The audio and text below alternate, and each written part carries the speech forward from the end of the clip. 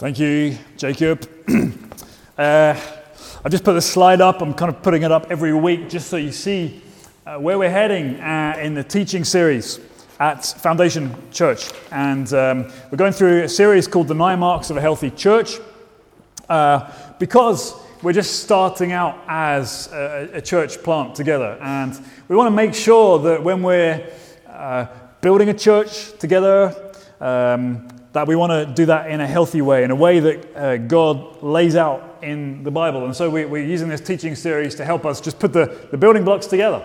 And so we are now on week 3, where we're looking at the gospel. We have looked at expository preaching, making the point and the meaning of the Bible passage, the point and meaning of the sermon. That's what expository preaching is. Last week we looked at the big story of the Bible, the sort of the big picture and biblical theology and the importance of that. And then next week you can see conversion, evangelism, and so forth. So that's kind of where we're at the moment. I'm just going to switch that off for now. So today we are talking about the gospel. And I just want to take a few moments before we really get into the meat of the message by sort of linking it with where we're at last week. Biblical theology. We looked at the importance of sound doctrine, a body of teaching, the biblical storyline, God's saving actions for humankind. And we saw how that sort of fits in together. We laid some basic groundwork for that. And so we need to have that in mind when we come to the subject of the gospel, because without the big picture of the Bible providing the backdrop, the gospel itself is confusing at best. Or worse still, it is pointless, because we can stand up and talk about the gospel as we understand it as Christians, and yet without that big picture behind it, it can become irrelevant. So almost a sort of extended introduction. I'm going to talk and just refer to a bit about what we talked about last week, biblical theology, and hopefully then you'll see how everything connects together. So biblical theology, we sort of use these 4, markers, if you like, in the great scheme or the great story of God's saving actions. We saw that that starts with creation. At the beginning of the Bible, God created by the power of His Word. He spoke and it came into being. And on the final day of creation, on the 6th day, He created humankind in His image as image bearers. And when you read Genesis 1, 2, and a bit of Genesis 3, you realize that as humankind, we are created with the image of God to know Him, to enjoy Him, to be in a relationship with God. And you see in the beginning of Genesis 3, God, it says, is walking in the cool of the day with His people in the garden. And just sets up this scene of God with His people, enjoying intimacy with them.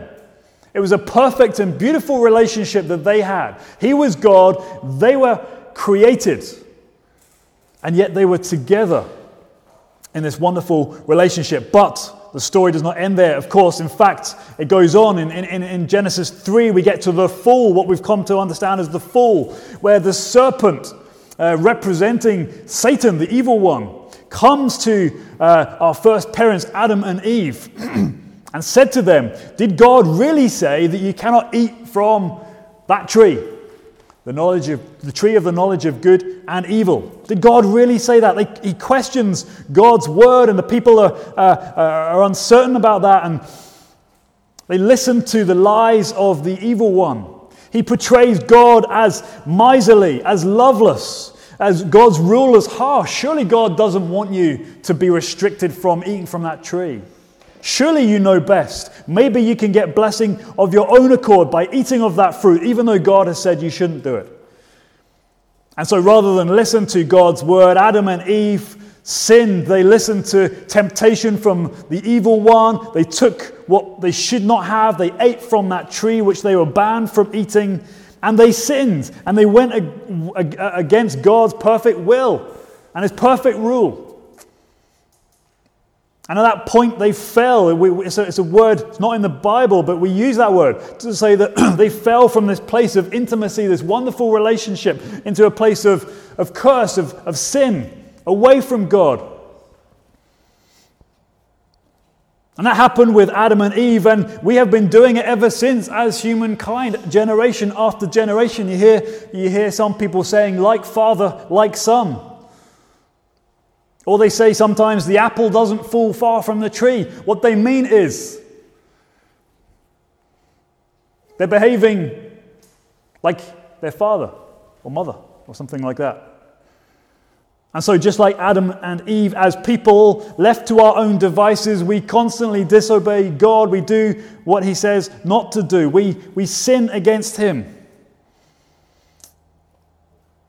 And in his response, God is angry.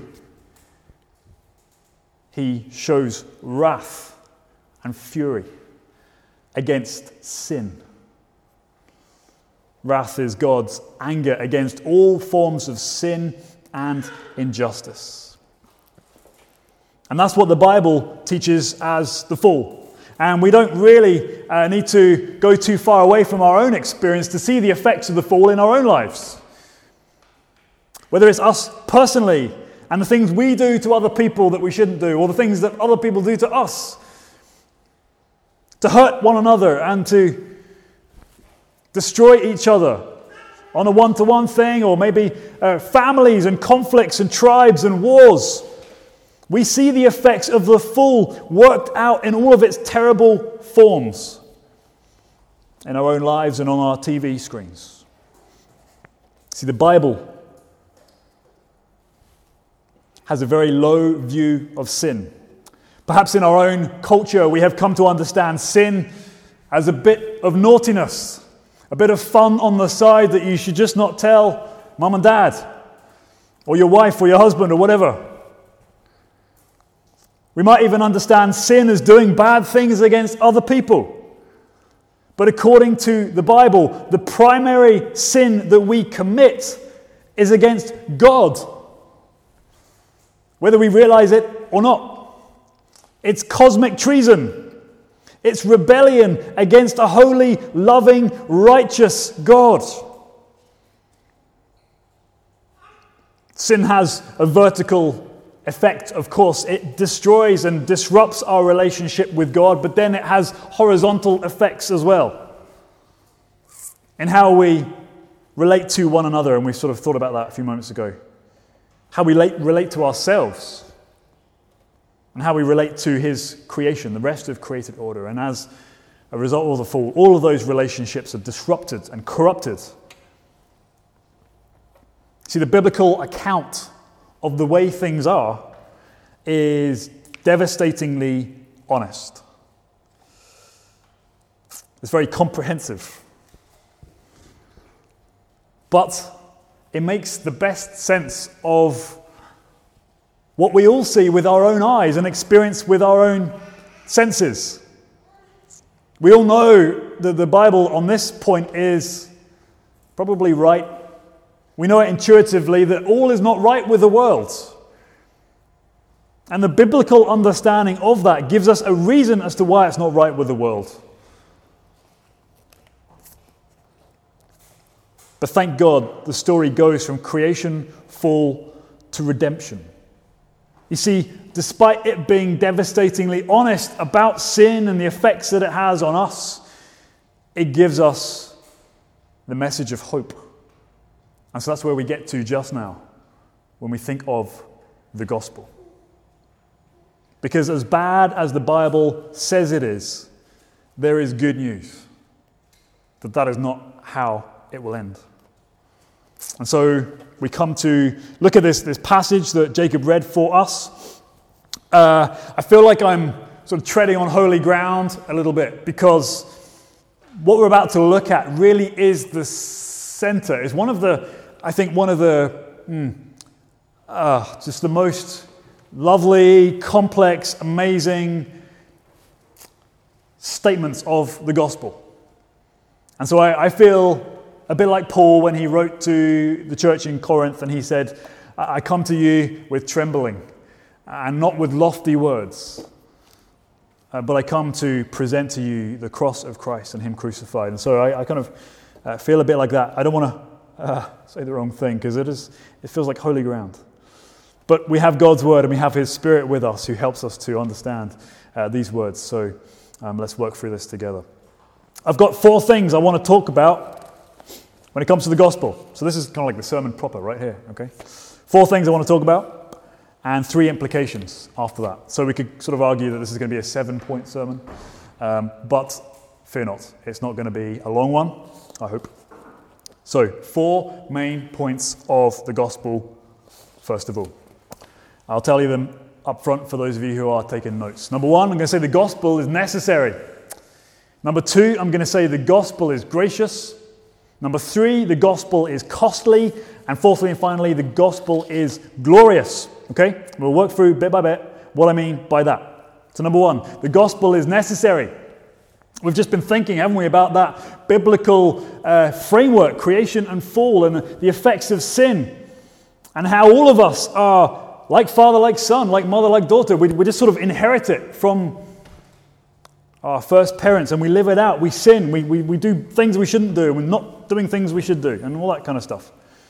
Look down at verse 22 and 23 on the back of your service sheet at our text for today. It says, this is Paul, there is no distinction. All have sinned and fall short of the glory of God.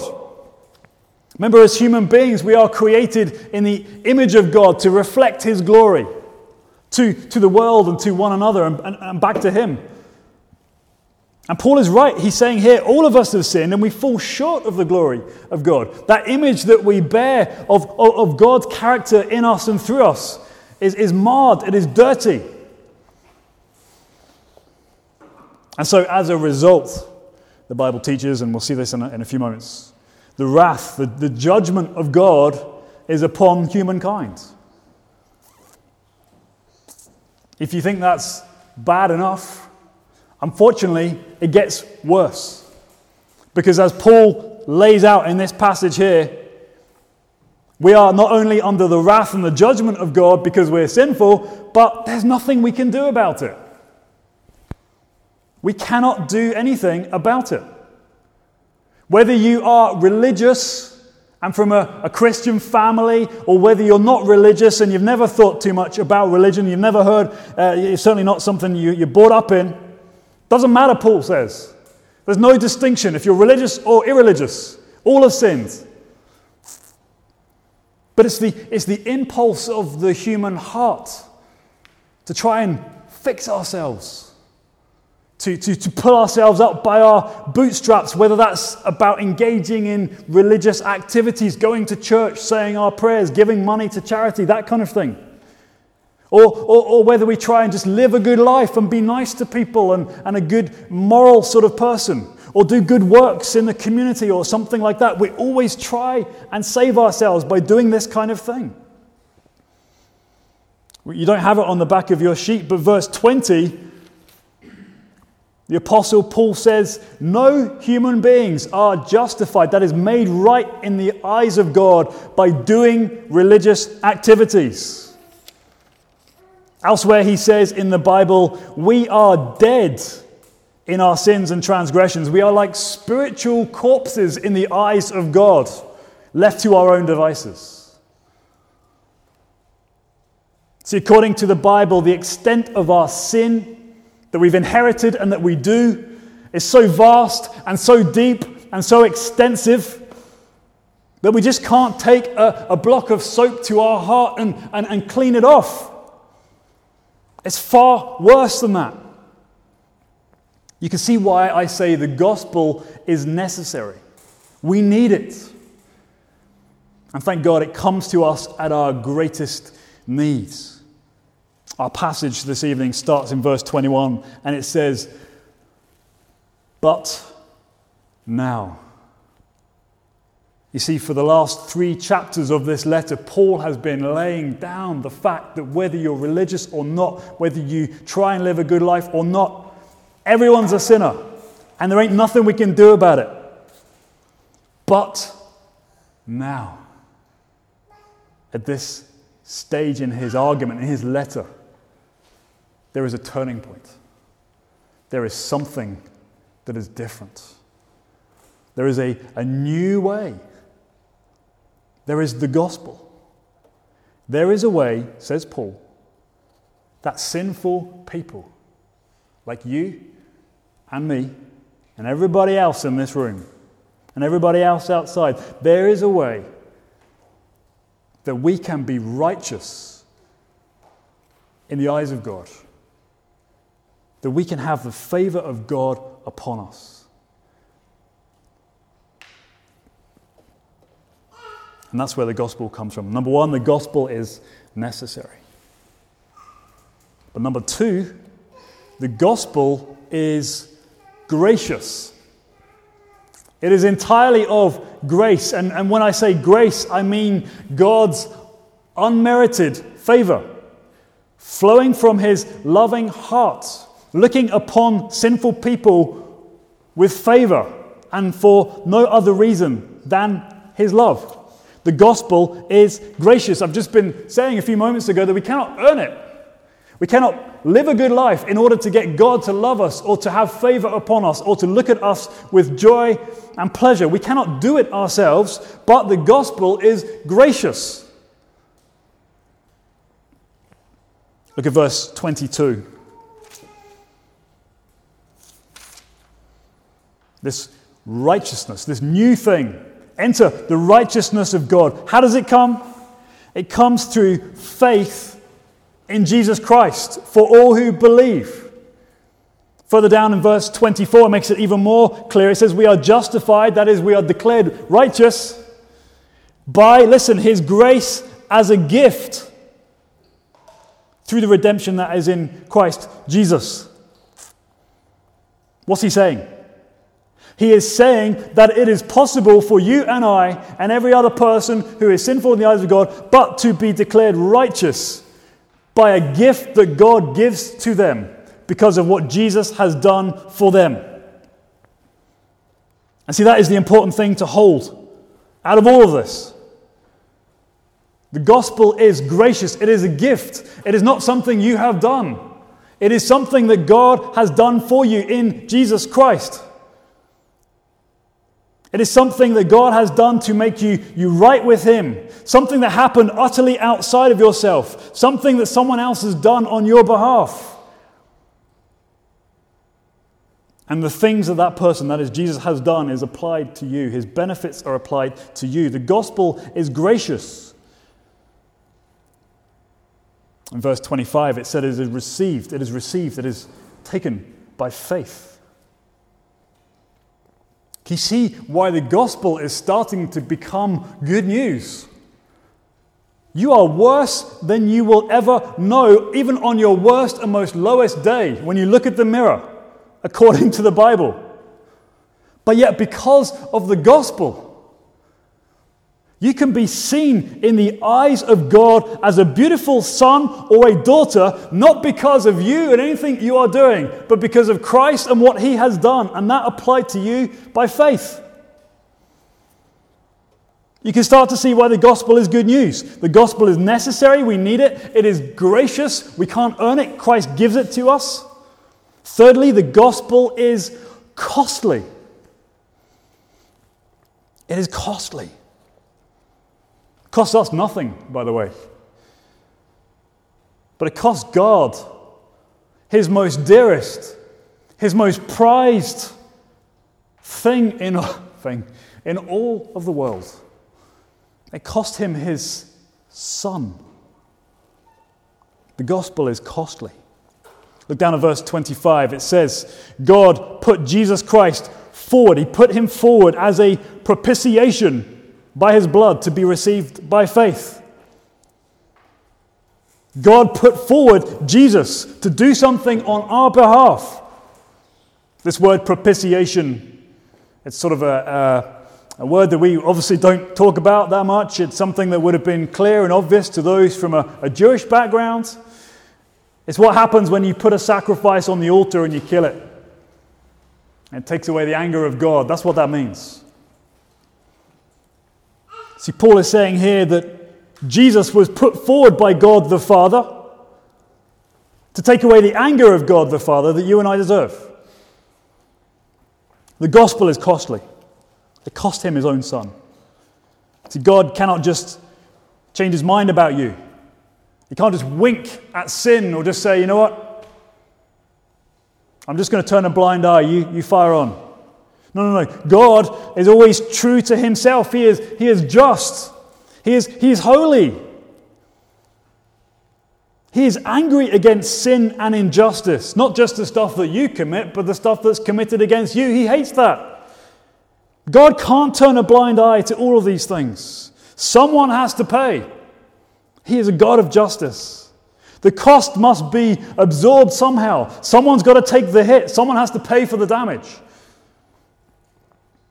Just imagine, I don't know if you've come here tonight in a car.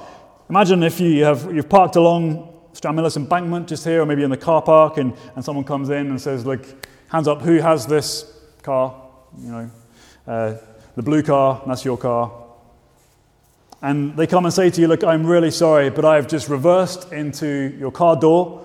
The door itself is wrecked, the window's gone in, the mirror's bust. I'm really sorry. You have two options right there at that moment, don't you? You can say to that person, well, okay, you pay, give me your insurance details, we'll fix it, but you're paying. And that's completely a rightful thing to say. Or you have another option.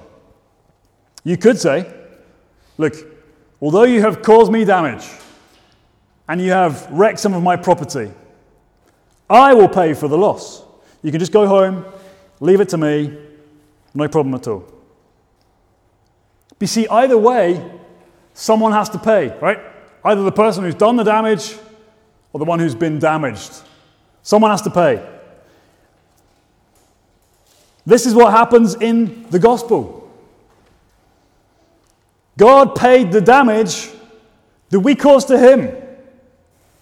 God absorbed the hit by putting forward his Son, Jesus Christ, who gave himself willingly. He paid for our debts. The gospel is costly. It cost the Son of God for this to be made possible. Maybe an illustration would help, or rather a story from the Old Testament. There's a man by the name of Abraham who is a famous character in the beginning of the Bible, in the book of Genesis. And one day God appeared to Abraham and said, I'm going to make you a father of many nations.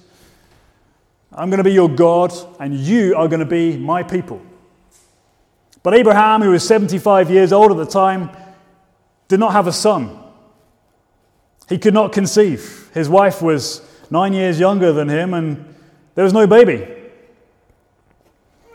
And eventually, through the intervention of God, the Holy Spirit, they conceived and gave birth to a son, and he was called Isaac. We have an Isaac here as well. Abraham was 99 years old, just shy of a century, when he became a father with his wife Sarah. And Isaac was born, and he was the son of the promise. Through him, God was going to create a great people and a great nation. And again, one day, God spoke to Abraham. Isaac was now older. He was probably 10 or 12 or 13 or something like that. He said, Abraham, I want you to take your son Isaac, your only son, the one whom you love, and I want you to offer him as a burnt offering on the altar and kill him. So Abraham obeyed. He took Isaac up a mountain. Isaac carried the wood, and they got to the top of the mountain. Abraham bound Isaac, hands and feet tied up, and he laid him on the altar that they had put together.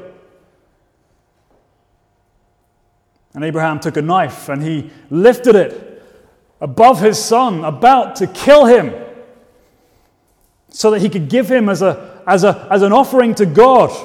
And at the last moment before the knife fell upon his son, an angel of the Lord came and said, "Stop, do not harm the child. Now I know that you fear God because you have not withheld your son, your only son, from me." And Abraham turned and saw a ram in the thicket, took his son off the altar and instead put the ram on there and offered the ram as a sacrifice to God. The gospel is costly. But you see, God the Father was not stopped like Abraham was. God the Father was not stopped from sacrificing his son, his only son.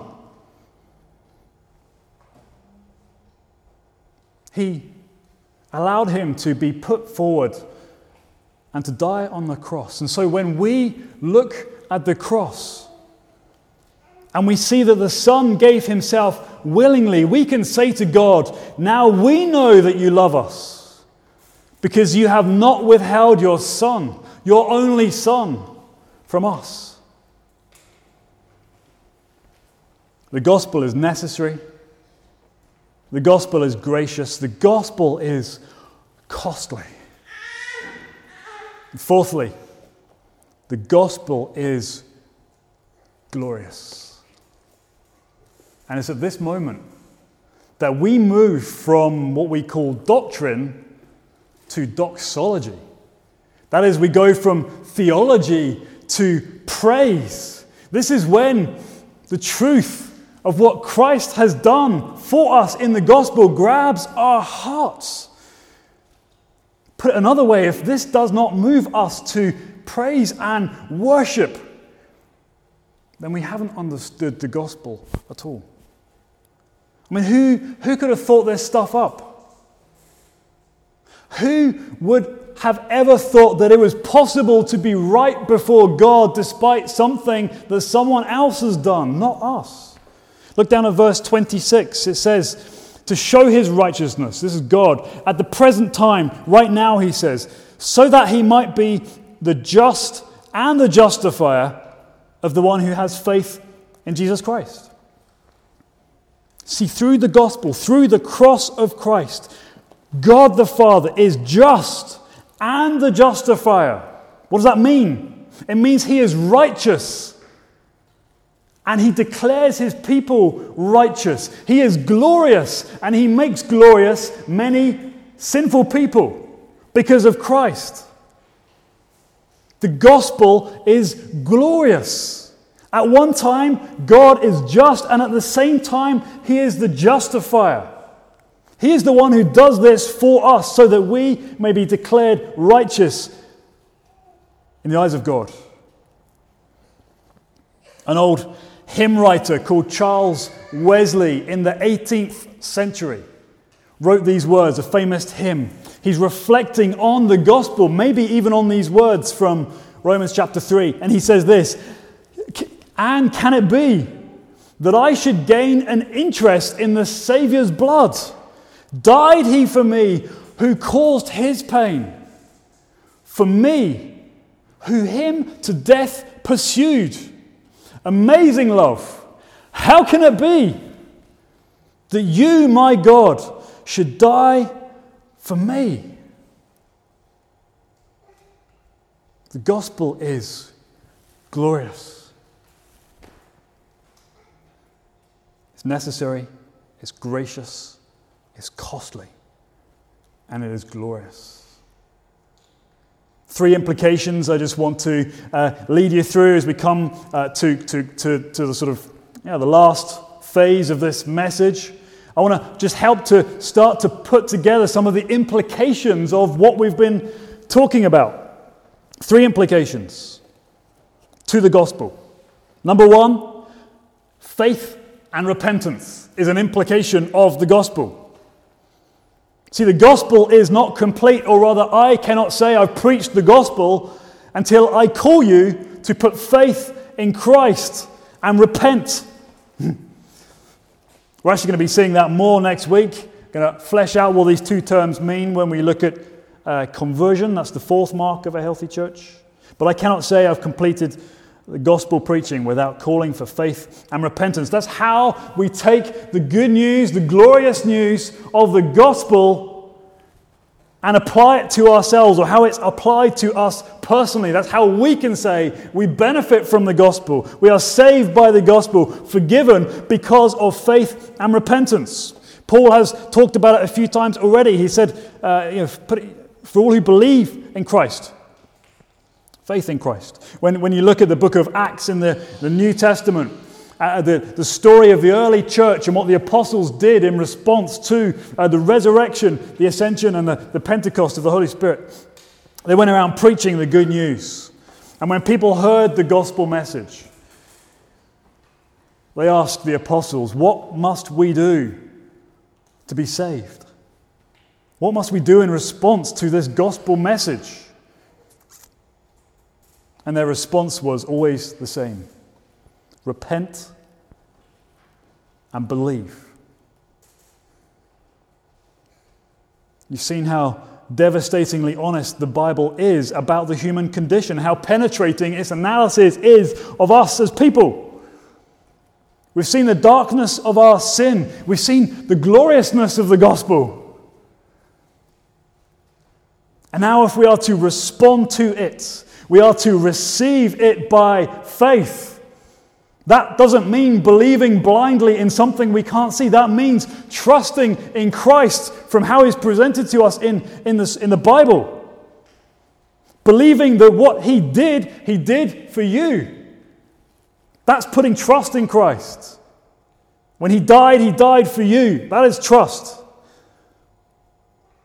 That you will stand righteous in the eyes of God because of Christ and His death and resurrection on a cross. That is trust, that He took the hit for you. And the flip side of the coin, can't have one without the other, repentance. Turning away from your former life because of what Christ has done and living for Him. Turning from sin to Him. Faith and repentance, they're like two sides of a coin. That's number one implication of the gospel. If you haven't put your faith and trust in Christ and what He's done for you, can I suggest you do that this evening? Second implication, just going to whip through this one here. It radically alters your view of life. Because the gospel is necessary, gracious, costly, and glorious, there is life-changing implications. It will change the way you view yourself. Because when you look at what God did for you, how far He went to save you, how He gave His Son for you, how can you hate yourself? How can you mistreat yourself?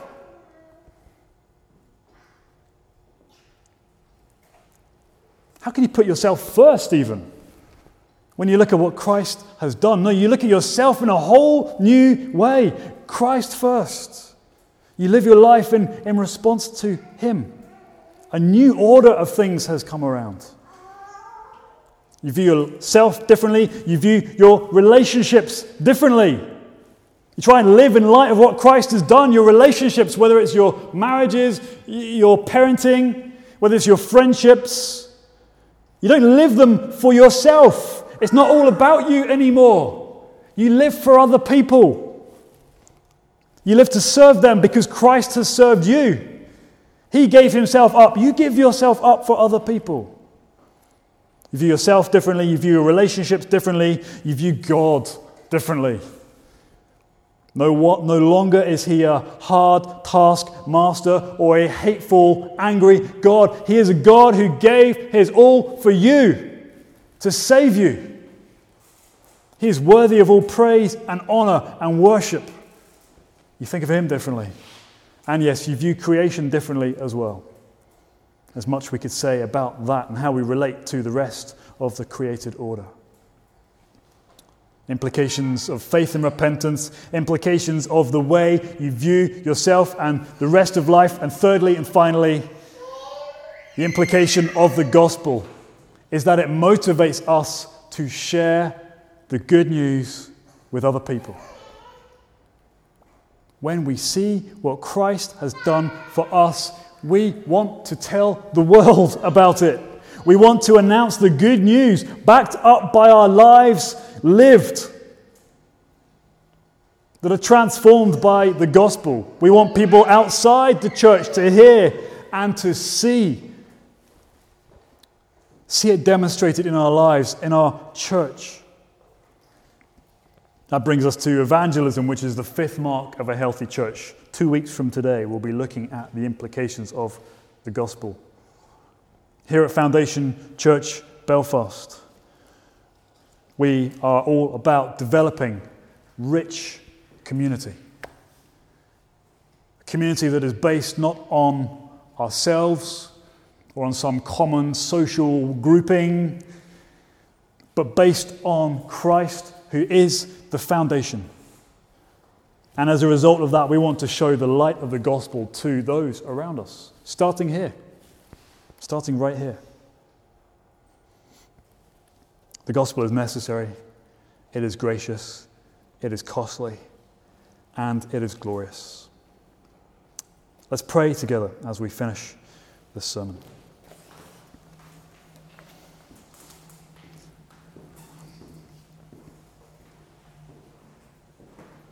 Oh, Father, we thank you for the good news that no matter how far away we have gone, how sinful we are, you have provided the way back to yourself because of your Son, Jesus Christ. He and his death and resurrection forgives all of our sins. So, Father, we pray just now that you would apply the good news of the gospel word that we've just been talking about to our hearts and our minds. Help us to believe, help us to trust in Christ, whether that is for the first time tonight or whether we are just looking to increase and deepen our trust in him. Father, we pray that we would see Christ as the evidence of your love for us, the extent that you went to win your people back. Help us to take these truths, help us to apply them to ourselves as a church. In the name of Jesus we pray. Amen.